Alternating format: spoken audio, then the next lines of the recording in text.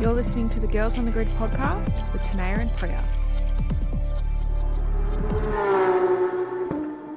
Hey everyone, and welcome back to another episode of Girls on the Grid. I'm Priya and I'm your host for today's episode. I promise you very soon, Tanea and I will be on a podcast together. It's just a bit of a crazy time. And yeah, I can't remember the last time we kind of interacted on a podcast together, but it will be very soon, I promise. But let's get straight into today's pod. A couple of weeks ago, I sat down with the lovely Maddi Scordia. She is a MotoGP journalist living in Ireland, and we had a great chat about all things motorsport and some of her own journeys getting to where she is today. She's all around just a really nice girl and really good at what she does. She's also had to overcome some very big challenges and has quite an inspiring story. But yeah, without further ado, I reckon let's get straight into that chat.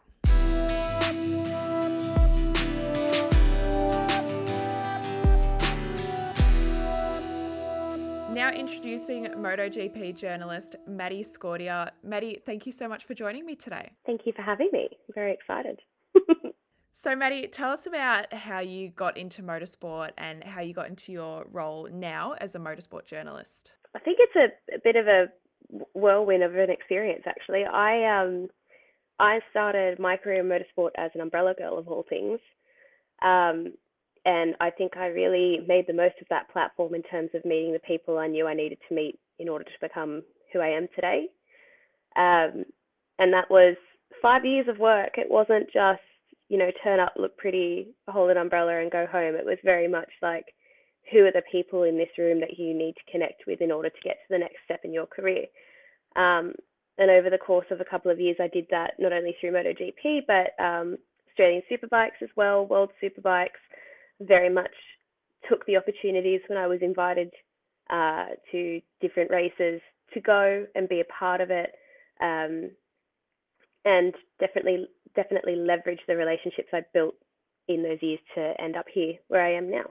And growing up, was motorsport something you were always interested in? Was there something or someone that inspired you to be involved in motorsport? Not it at just all. Developed? Not at all. I think I would, my dad would definitely watch it on the weekends, but it wasn't my cup of tea. I was very much like a horse girl. I grew up with horses. I grew up in farmland. Me too. But I think what stuck was the competitiveness. I've always been very competitive, have a desperate need to win all the time. I hate losing. These are telltale signs of a salesperson through and through, really. So for me, when I did get involved in motorsport, and it was because of an ex-boyfriend of all things. He was really into it. It just clicked. It met all of my requirements for sport. It was fast. It was competitive. It was interesting on and off track. There was a high level of development and engineering, and it just worked for me. And I loved being able to get involved in that competition. So that's kind of where it sprouted from. So thanks to my ex-boyfriend for that. He did one good thing. It's great. Get a positive out of a negative. That's good. Exactly. And you've come so far this year. You've taken a huge step, and you've moved to Europe, and you're working full time in MotoGP. How has this been for you, not only career-wise but personally, getting to travel as well? I think career-wise, everything is more confronting than you imagine it to be sometimes. And I don't know if I phrased that correctly, but I think definitely coming into this role full-time, being responsible for my own content and also being responsible for my own criticism can be a lot. If you don't like criticism, journalism's probably not a great place to be. You're highly criticized all the time. And I think this, not to sound stereotypical, but I get it twice-fold. I get called, every nasty word under the sun because 5 years ago I used to hold umbrellas, and that particular profession has a connotation with being dirty or being naughty, I suppose you could say. So yeah. I think that's been quite confronting, and it's also been really difficult to sort of get over that hill. But in the same token, I love hanging out a line and seeing what I'll catch. I really am known for being quite a sarcastic little bitch at the best of times, and I'm not bothered by it because why should I be concerned about what a 45-year-old man sitting on his lounge who wants to be me thinks of me? Exactly. It's not my business. And as for moving to Europe, well, I think that was always going to happen. And I think it's really funny because when I was a teenager, I always imagined living in a van and traveling across Europe. And, lo and behold, now I'm 26, I live in a van and I go racing every weekend. And in between races, I see wonderful places in the world that I don't think I'd have the opportunity to do without motorsport. Yeah, and you get to do it as a job, which is just the best thing, isn't it? Yeah, it's tiring, but it's great. And so did you do any study to get into your role? Weirdly, no, but I do have, I have a law degree. So like I studied, um, hated it, hated law, hated the concept of paying high attention to detail for long periods of time. It is not for me. But what I did to get into my role um, was I was a salesperson at a media and events company for about 3 or 4 years, Comexposium. Um, and it was great. I loved it. The whole concept of building relationships and having a common interest where people are willing to invest their time and money is such a transferable skill that it doesn't matter if you become a journalist. When you have something that you can talk about with such love and depth and critique, people want to engage with that. So that's definitely been incredibly useful, and it's been incredibly useful for me in terms of meeting more people. And I'm not shy. I never have been. Some people love it, some people hate it, but that just works for me. And so now you've come into motorsport as a journalist. Since then, has there been any other kind of areas of motorsport that you might like to work in? I mean, you've got all these skills. There's so much you could do with it. I think for me, I'm having pretty frequent conversations for next year, and at the moment, I'm also managing kind of a side hustle, which is kind of a talent management agency, and I work predominantly with one person at the moment, and that's fine. But what we've done is geared them up for sponsorship next year, geared up all of their endorsements. They're not going to have to worry about how they can afford to race, in an international competition next year because of the conversations that I have gone out and had and closed deals for them. So I think for me, long term, the goal is definitely talent management and sponsorship relationships. That's really where I feel most at home. That's my cup of tea, but that will come in good time. And at the moment, I'm happy to stir the pot in journalism. It's always a good day. Yeah, that's really cool. So is this talent management thing, is that something that you're doing as your own business type thing? Yeah, pretty much. So I think if anybody knows who Jacob Hatch is, he is ex-ASBK rider. He has just almost, when is he? No, he turns 18 next fortnight. So he's a baby, and he and his mum moved to the UK this year to compete in BSB, and like the work that the Hatches put into getting Jacob over here was insane. And I think for me, the goal, along with his mum and his dad and his entire family, is just to be able to give him a platform to keep racing. He is a really talented kid. I think for someone to move continents and jump on a bike they've never ridden before and jump on tracks they've never ridden before and have top 10 finishes is pretty fantastic. So us being able to support him and keeping up that momentum is really important. And for me, he's kind of like my prototype for my business, because if I execute that successfully and I show sponsors that he's valuable to them and their businesses, then there's no reason why I can't do that for other Australian talented kids as well. With everything you do, what does kind of just an average day look like for you, not only just at home, but at the racetrack as well? I think at home is quite a humble life usually. As you can imagine, a racetrack is a 4-day long weekend, so it's a very start at 7:30, 8 a.m., finish at 8 p.m. Do you have time to eat or not? I don't know. So when we're at home, we have a pretty humble life. We go for a walk with the dog, and we cook and we clean, and that's it. But at the racetrack, I would say I'm a little bit more eccentric than other journalists and photographers. I tend to walk into the media centre at about 10 a.m. after I've had 2 coffees and still in desperate need of sleep, because I don't go to sleep until about midnight. And then I question why I'm tired. So I'm a bit more like that. But my day definitely revolves around talking to people in the paddock. I really am not one of those people that can sit still or stand still. I need to go and have a chat. And um, I think that's definitely what helps me in my role is, like I said, just having great relationships with people where I don't have to worry if I ask a question because I always know I'll get a decent answer.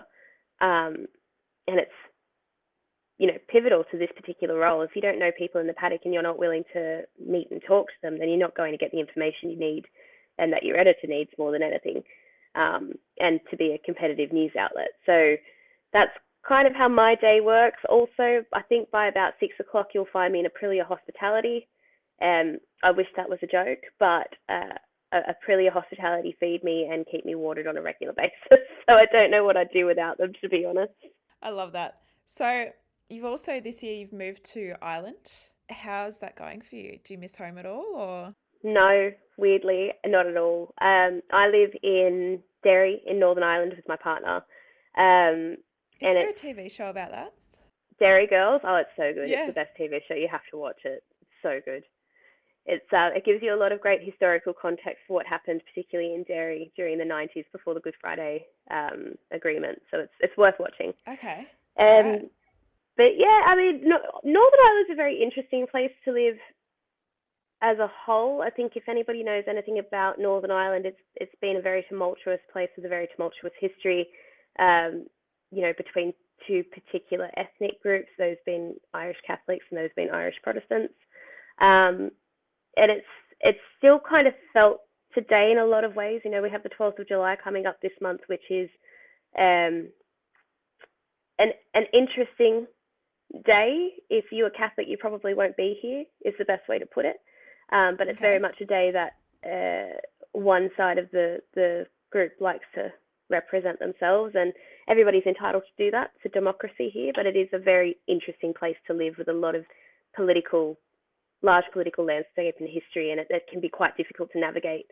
But that aside, I love living here. I love the culture. I love my partner's family. I've never felt more at home, and I think because we're at racetracks so often, I don't have time to miss home. I'm not thinking about anyone else. I'm thinking about, okay, I've got to get this story out and I've got to talk to that person. I've got to close this deal. And I'm really not concerned with whatever's going on in Sydney.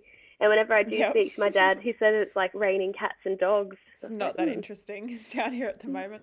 I just see every time I turn on the news in Australia, I'm like, oh, there's a car washing down the street. It's ridiculous, yeah. But with all the travel, is it good kind of having that base in like over it in Europe? Do you find it nice having that home to go to when you're away so much? I definitely enjoy coming home, but between races, we live in a van. So for most of the season, like we're very much, living our van life, and we drive to wherever we want to and we see the cities we want to see. But now that we've got a 5 week break, like I'm absolutely so glad to be home because it is exhausting to see the same people week in, week out and travel so far. And, before we left for the summer break, I told everyone in the media centre, I am so happy not to see your face for 5 weeks. Like, I'm really looking It's kind forward of what to it's not. like, isn't it? Yeah, and you travel together, you travel internationally, and you do kind of live out of each other's pockets, and you absolutely get on each other's nerves constantly. Um, you know, I'm not going to pretend that we don't, because there are journalists that I absolutely adore that I would really just love to shake sometimes, and I'm sure people feel the exact same about me, which I can completely appreciate. But so it's nice to have a bit of a 5 week break from people, and we love them. Well, I love everyone I work with, but I love not having to see them for a little while too. It's like a big family, isn't it? Where you enjoy your time together, but you really do need that time apart as well. That's how I found it. It definitely is. I think at this level, it's definitely a family that has fractures. Um, we shouldn't pretend that everybody likes each other all the time, because they don't. They simply don't. Everybody's in competition. Photographers are in competition with each other. Journalists are in competition with each other.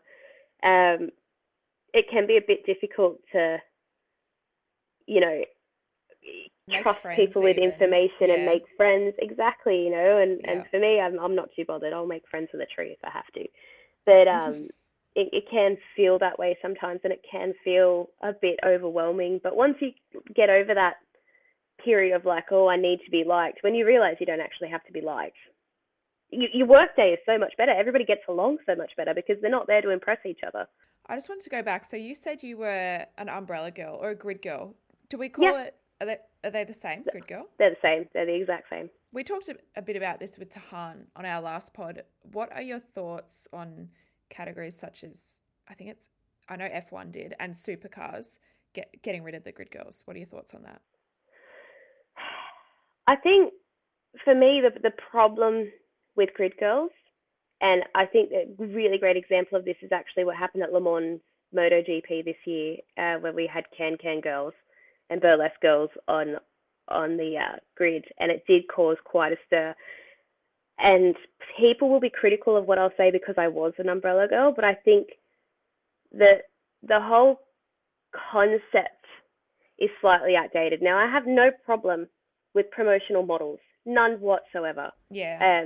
Outside of being a grid girl, I was also a promotional model. I used to go to football games like the NRL and hand out free footballs to kids. It's really not any different to being an umbrella girl.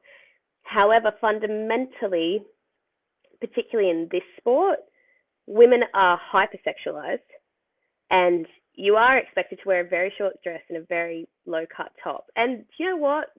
If you're comfortable doing that, I'm not saying you shouldn't be. I definitely was. I mean, I look at myself 5 years ago. If I could have that body back, I would. But there comes a point where it's just accepted. And I can tell you from experience, I used to have my ass hit all the time, and I used to have people say really dirty things about me in Italian without knowing I spoke Italian, and I would call them out on their bullshit. And this was a really rather regular thing. It's quite objectifying, isn't it? It is, and I think there is a certain type of people that don't mind being objectified. I know I certainly didn't when I was 18 and 19 because I was 18, 19 years old. Definitely loved the attention. I won't pretend that I didn't. I knew I was a not a bad looking young woman, and I loved the attention. But as I've gotten older and I've learnt to see things through adult eyes, what I've learnt is I was really exploited. I was underpaid most of the time, if I was paid at all. Moto 2 teams are famous for it. And as I've gotten older and I look back, yeah, I have some great memories, but also I shouldn't have had to go through to extreme lengths, and I shouldn't have had to allow people to hit my backside or pinch my bum and call it, oh, it's just the way it is. It's not just the way it is. That's bullcrap. That's not how it has to be. And I think my partner shared something in the Le Mans MotoGP this year. He shared a photo of the can girls on the grid, and he said, this is wildly inappropriate because it continues to perpetuate the idea that, firstly, the only culture that France has to offer is, you know, courtesans in short skirts. And secondly, that the only role for women in motorsport is hypersexualized. Now, he got his ass kicked for that. People were like, there's no problem, this, that, and the other. You can take your 6-year-old to the Moulin Rouge. Yeah, you can take your 6-year-old to the Moulin Rouge. How about MotoGP? It's about the fact that, and something that seems to go over the head of a lot of people, is that these can girls have a connotation as a Parisian brothel because they were so poor in the 19th and 20th century that they had no choice but to prostitute themselves. So continuing to perpetuate these stereotypes as part of culturally significant, or just that the placement of it continues to perpetuate the stereotype that women are only significant to motorsport if they're hypersexualized. And that was the argument that we made. And look, not a lot of people agreed with us, but I do feel that way. I think it takes away from the women that are in marketing, the women that are in comms, the women that are in engineering. Agree. Yeah. It shifts focus, and there's no reason why you can't have promotional models who are in a nice pair of jeans, wedges, and a collared shirt. I just think it looks nicer anyway. It just looks smarter. Personally, so do I. That's what I think. I agree. And I think the grid girls look great. They look amazing, but yeah, it's what's attached to it. Exactly. And for me, it's not about looking like, be as hot as you want. I'm not intimidated by hot women. Like, I'm I'm so overtly body confident because I appreciate how strong and everything that my body's been through. I don't need to be insecure. So it has nothing to do with feeling like a fish out of water or intimidated. It's just, I know when I look at those girls that, especially if they're really young, they're definitely getting objectified in a lot of ways and probably appreciating it. And as they get older, they'll look back and go, actually, I didn't really appreciate that at all. Yeah. And it's changing it at the source. That's key. And I think representation is really important. And one thing for me was when I was young, I grew up amongst it. My dad, he raced. I was never told, oh, you can't race because you're a girl. I just didn't see it. But what I did see, I saw grid girls. So when I was younger, I thought, oh yeah, I'll just be a grid girl. Be a grid girl. I think, actually, honestly, I think me coming into motorsport was very much the same way, believe it or not. I think it was, there's a sport that I love, it's competitive, and I get to, look pretty on the weekend. And when you're... I mean, who doesn't want to do It's true. But when you're 18 and 19, what's your top concern? It's all about how you look and how people perceive you and how you want to be perceived. And you're not old enough to be completely individual and completely sure in your decisions because you've not made enough mistakes. No, sorry, I was like, it's just fundamental to growth. It's fundamental to human growth. But if you continue to allow these things to happen, the fact that I have to keep saying change it at the source, and change it at the source means the people that work in the paddock. And that's actually what I find most concerning about the complaints I hear week in, week out. It's funny, when I was younger, I was like 14 and I was working in my family's race team, and like I was 14. I was very clearly like a teenager, and I had my team uniform on. I had shorts on, and they weren't like shorts, and I had my hair down. I had really like long blonde hair. I had a bit of makeup on, like cute, like 14-year-old. Yeah, just teenager. running around the track. Exactly. And I had the most disgusting things said to me by grown men. And it wasn't in person, but like online as well. And it's like this view of, I felt maybe it was because it was how I was dressing, and I was in the team uniform and I had the makeup and the shorts on. And it's so weird because as soon as I hit 18 and I was working for different companies wearing different uniforms, that just stopped. Yeah. And I'm just like, I think it's interesting. It's interesting, and I think also there is a real level of weirdness to it all. I'm not going to pretend there isn't. There are some really weird people in every aspect of life. In every career path you choose, you will come across weird people. And you're right. Like, I remember being in a school uniform and getting catcalled by tradies. It's So things gross. like that. It's very much sickly in a lot of ways. And what I was actually thinking about this last night. I was talking to Simon about it. What I find most fascinating is that people call me things like a whore and a slut now. But when I was a grid girl in a role where that would be accepted, no one would call me that. I get more respect as a grid girl from commonplace than I do now. And from people on the internet than I do now. And it's not respect.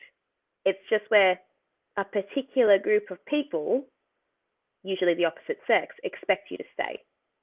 And that's in their lane, in a place where they can see you and you look great to them, but you're not doing overtly better than them, or you're not doing the job that they want. That's and when it what doesn't it is. suit them, it's You're a whore, you're an SLUT, like who are you? You slept your way to get to where you did, which is just not the case. There's still a long way to go, isn't there? But 100%. we'll get there. We will, and it's getting better. And if you don't call out the bullshit, you just allow it to continue. And not everyone's going to agree with you all the time, and that's fine. Let them disagree with you. I get it on Twitter all the time, but I'd rather have people make a fool of themselves for me than me have to overtly call them out, because they do it themselves. No, it'll be interesting to see kind of the direction all that goes in the next few years. But I honestly think getting rid of the grid girls has helped. It's drawing attention to the girls that are actually, journalists, drivers, mechanics, engineers, all other women Yeah, involved, heaps better. I agree with you, and I think it's about changing that ideology from grid girl to promotional models and promotional staff, because it shouldn't just be women. It should be blokes handing out, like, why can't men hand out stickers and wear team uniforms and hat? Like, there's no problem with that. It's not about being pretty. I'm starting to see that a bit more now in the supercars, even up on the podiums and everything. So, yeah, Yep, heading in the right in direction. MotoGP as well. It Yep. will. It will. It's just changing that perception. Mm-hmm. Awesome. I love that. So, are there any other categories that you kind of are interested in working in, whether that's maybe coming back and doing supercars or F1 or IndyCar, anything like that? I think for me, I'll definitely stay in my lane. Like, I know more about two wheels than I do four, and as much as I enjoy Formula One, I think yesterday was a really great example of why safety measures are important in Unreal, sport. hey. Well, 2 or 3 years ago, a lot of people would have protested the halo and said that it changes the aerodynamics of the car, and yesterday just proves how necessary it is. And I think MotoGP in particular can learn a lot from Formula One safety rules and safety regulations. But that aside, I think I'll stay in my lane. I enjoy Formula One. I enjoy supercars, but I'm definitely a two-wheel kind of girl. So if for whatever reason I do end up back in Australia, I think for me it's definitely going to be about talent development and management, moving kids out of AFBK into things like BSB and Moto America, CEV and CIV, and that's all in good time. I don't see that not happening. I just see that being a very long-term plan. Just go with the flow, see what happens and do what you love. Yeah. Back in November 2020, you had quite a terrible accident where you got burned. And since recovering, Yep. you've gone on to work with organisations such as Burn Support Foundation and the Sydney Yep. Royal North Shore Hospital. Now, how has this whole thing been for you personally, not only in the recovery, but also going on to work closely with these types of organisations? I think in the beginning, let's sort of say the beginning. I think hospital was probably the easiest part of my recovery, believe it or not. I had 60% burns to my body, which meant I had 60% skin grafts on my body. So my skin came from my back and my legs. So that was all very traumatic and whatever else. But when you're in hospital, you tend to think more about other people than you do yourself. And I still remember the first 2 weeks out of hospital, we were staying in Adelaide. I was away from home when all of this happened, so I was in South Australia. We'd rented an apartment. It was all there's a lot that happened. Anyway, I was staying close to the hospital. I remember laying in bed thinking, like, what will my life be? And I felt very lost. And like I said, I do not forget the fact that I really relied on my body. I thought I was a hot piece. I knew I was a pretty woman. I really did. And to have all of that taken away in what was a really traumatic way, like, I pray that no one else ever has to experience being on fire. It was horrendous. And then seeing your body with no skin, and it was really horrendous. It was a really hard time. And then I moved back to Sydney and I went back to work a month after I got out of hospital because I was determined to believe that nothing was wrong. Nothing had happened. There was nothing I couldn't handle. I was not prepared for my life to be a patient. And then by December, it all came crashing down. My drugs had to change that I was taking that were prescribed. So it was like coming off of 600 milligrams of pregabalin a day, which is a really high intensity drug for neurological pain. And it was a lot to go through mentally. Physically, I'd recovered so well, but I was feeling pain, and mentally I thought I'd never look the same and I'd never love myself and blah, blah, blah. Like, all of that crap just going on in your head 24/7. And outside of that, you're trying to run a business and you're trying to sell and be a reliable employee. There was just a lot in 2020 and 2021. And the work I started doing with the Royal North Shore Hospital and the Burn Support Foundation, not only allowed me to help others, but also allowed me to help myself.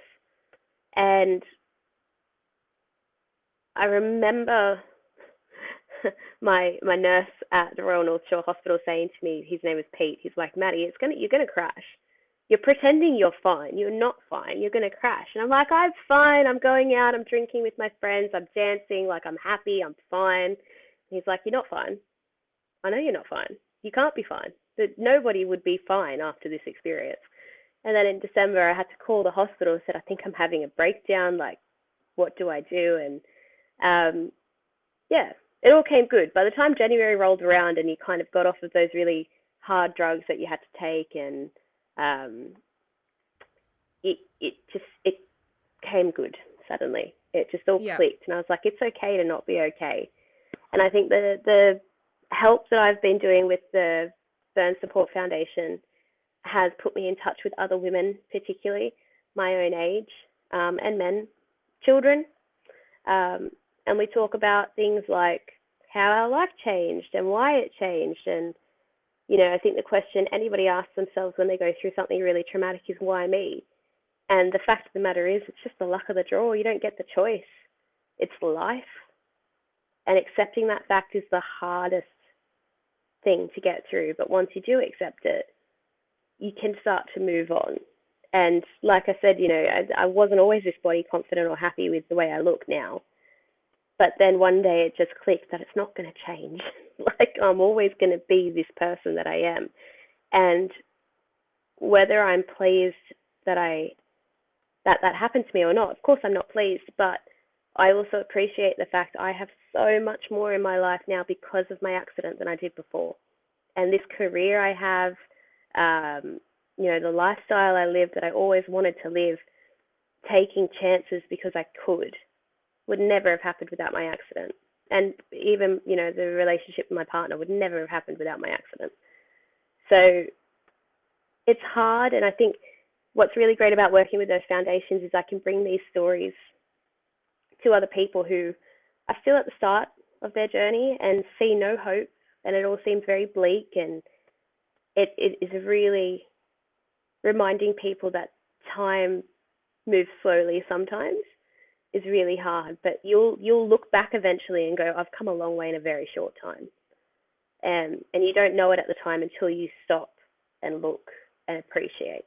And that's the kind of lessons I get to sort of engage with those foundations. And I just know it's incredibly hard, and nothing I can say or do will make it easier, but it is an incredibly hard cross to bear. And if you are given it, I have complete and total sympathy for you. And it's not just burns, any kind of massive accident that changes your body and with irreparable damage is really confronting. It's really, really confronting. And for me, I think I was really fortunate that I was in the motorsport community and had a lot of athletes and people that I know who have been through similar accidents, well, not exactly a fire, but have been through life-changing accidents, support me when I needed it. So that was my inspiration to support others, I think, because I don't know what I would have done without them. Mm-hmm. And how did you go kind of easing back into your career and doing what you do now after, because it wasn't long ago? It was a massive, it was a massive failure. It was the biggest failure of my life, and I'm so proud of it. So I went back to work at Comexposium a month after I gotten out of hospital. And mind you, 2021, we were still all in and out of lockdown. It was not, why did I not take the year off? I don't know. Looking back, I'm like, why did you feel the need to do this to yourself? But I went back to work. I went back to work 8 hours a day like everyone else, and 3 days a week I was still going to the hospital for 4 hours a day. And yeah, and like I said, I was like convinced that nothing had to change. Nothing had to change. It's fine. You have to wear a compression suit for a year. You will be fine. You'll dress around it. You'll get over it. Just go back to work and move on.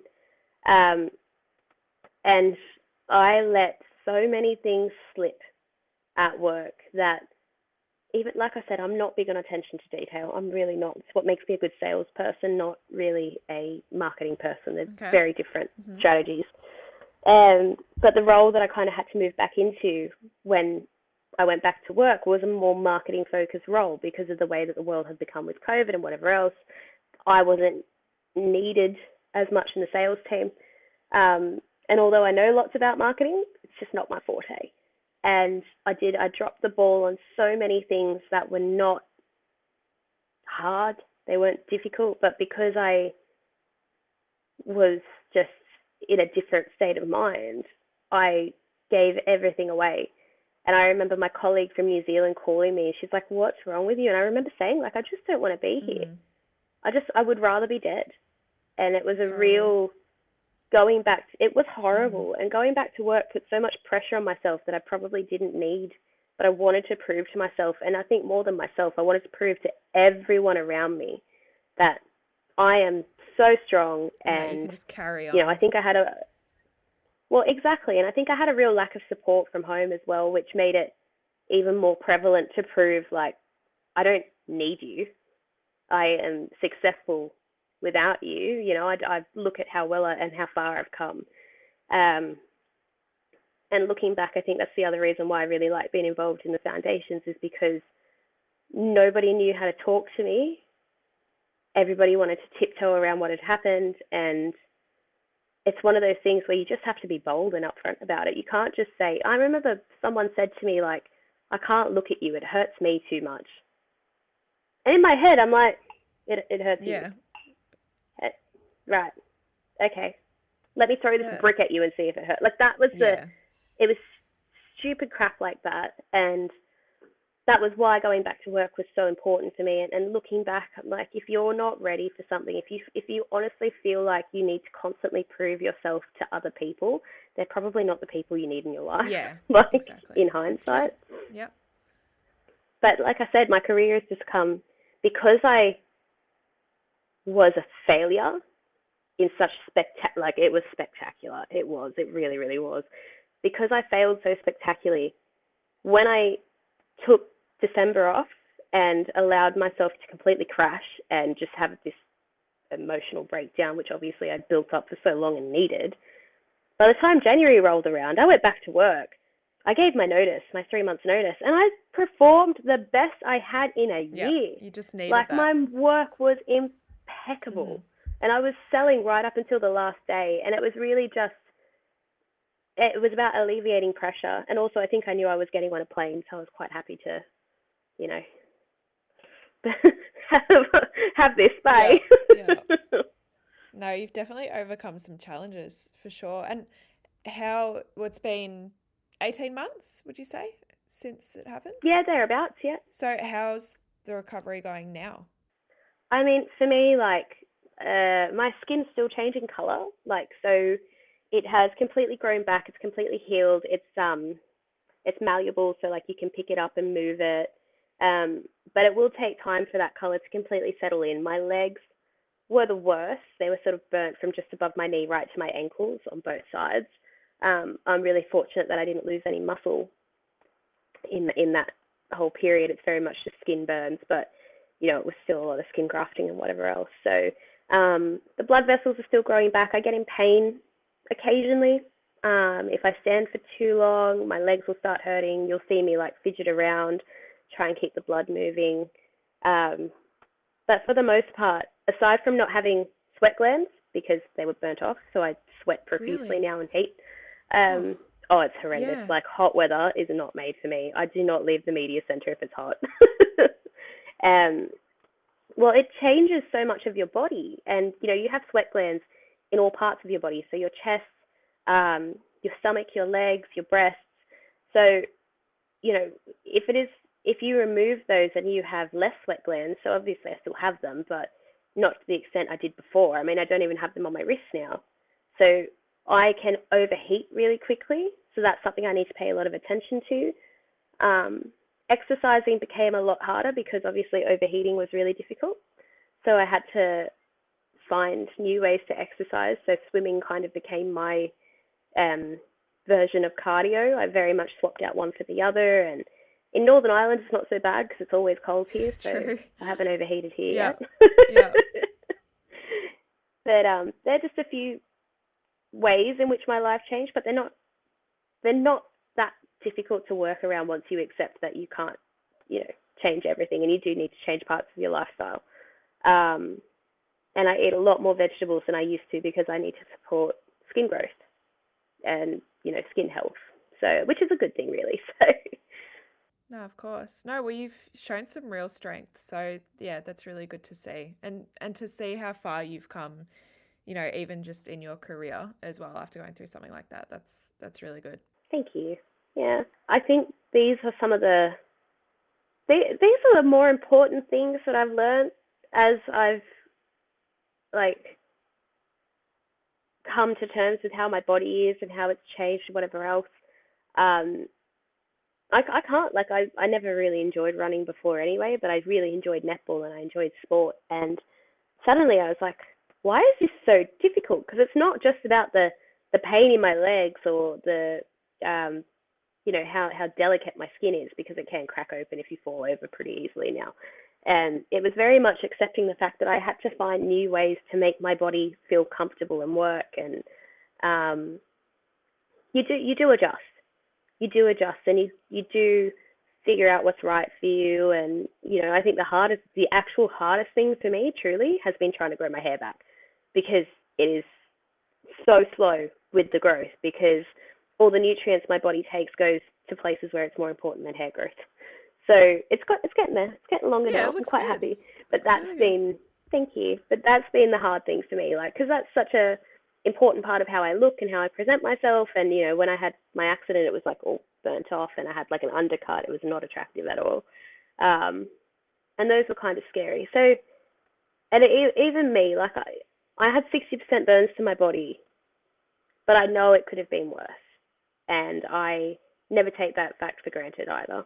So, at the end of the day, I'm still here, I'm still kicking, Mm-hmm. and I'm still doing things that other people wish they had.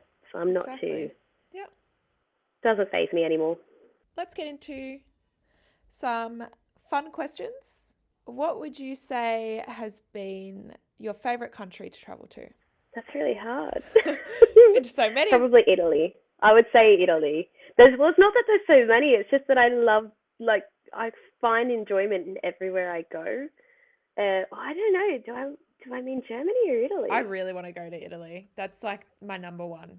I don't. I think I will. I think Germany, but that's because Berlin is such a cool city. Like Berlin is just next level. But obviously, like I love Italy, being Italian and speaking Italian. But Germany, Berlin was just like chef's kiss. Yeah, chef's 10 out kiss. of I 10. love it. Loved it. That's really cool. And what would you say has been your overall career highlight? I think for me, it's probably the story I published rather recently, actually. It had a few typos, which was annoying. But it was about Suzuki's departure from MotoGP. And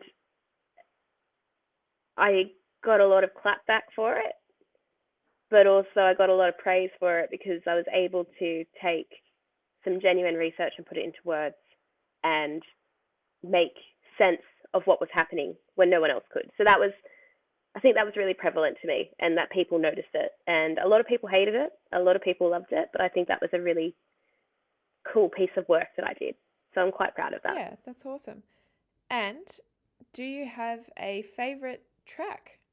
Or Red Bull Ring in Austria, for sure. It's the best. It's just not everybody loves it because some people find it really dull. Whatever. I think it's fantastic. Up the hill, down the hill. You can't sit anywhere without a great view. Um, it's beautiful. It is a beautiful track. And obviously, you being a motorbike chick, me personally, I'm a car chick, but you're a motorbike chick. Have you ever gotten on a bike yourself, or do you want to?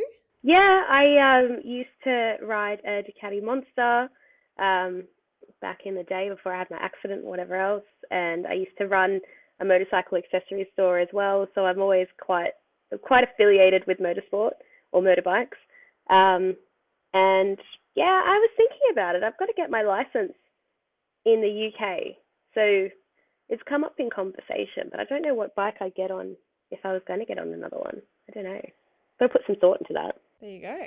That's good. So, getting down to the nitty gritty now, this is Girls on the Grid. We've talked about it. We know the sport is very male dominant and whatnot. Have you ever felt like an outsider in the sport within your role because of this? No, I don't think I feel like an outsider. I think I have worked incredibly hard to be taken seriously in the matter that I am. And I still think there are a lot of people that don't take me seriously, and that's okay too, because that's their business. I think what's been really hard about coming into this is shaking an old image more than anything. I think people still think of me as a 19, 20-year-old, when in actual fact I'm much closer to 30.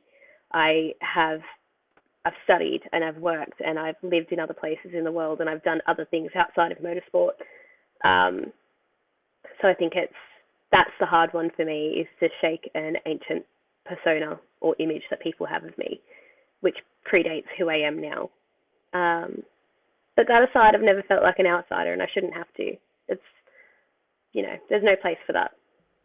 Awesome. And final question, what is your advice for someone wanting to get into motorsport? Don't be scared. Don't be shy, and don't be scared. Meet everyone. Ask all the questions. Ask for the introductions, and make use of LinkedIn. Make your LinkedIn look impeccable, because I see this on a regular basis. I will walk through the paddock. Someone will come up to me and go, "Are you Maddi Scordia?"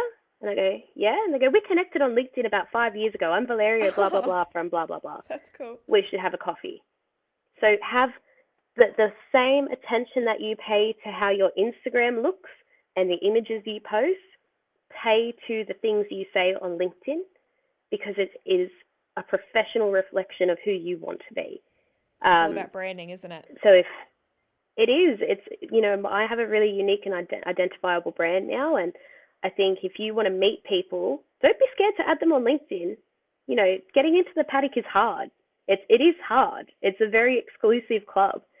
So add the right people on LinkedIn. Ask the right messages. Ask the people from, different news outlets if they can view your work and what they think of it and what they do to improve. Get all the advice, and be okay with the fact that not everyone's going to like you. You cannot impress everyone. Don't try to. It's not worth it. Stay true to who you are. They don't have to like it. That's their business. Well, Maddi, it's been a great chat. Thank you so much for your time today. I'm loving watching your journey and everything you're doing.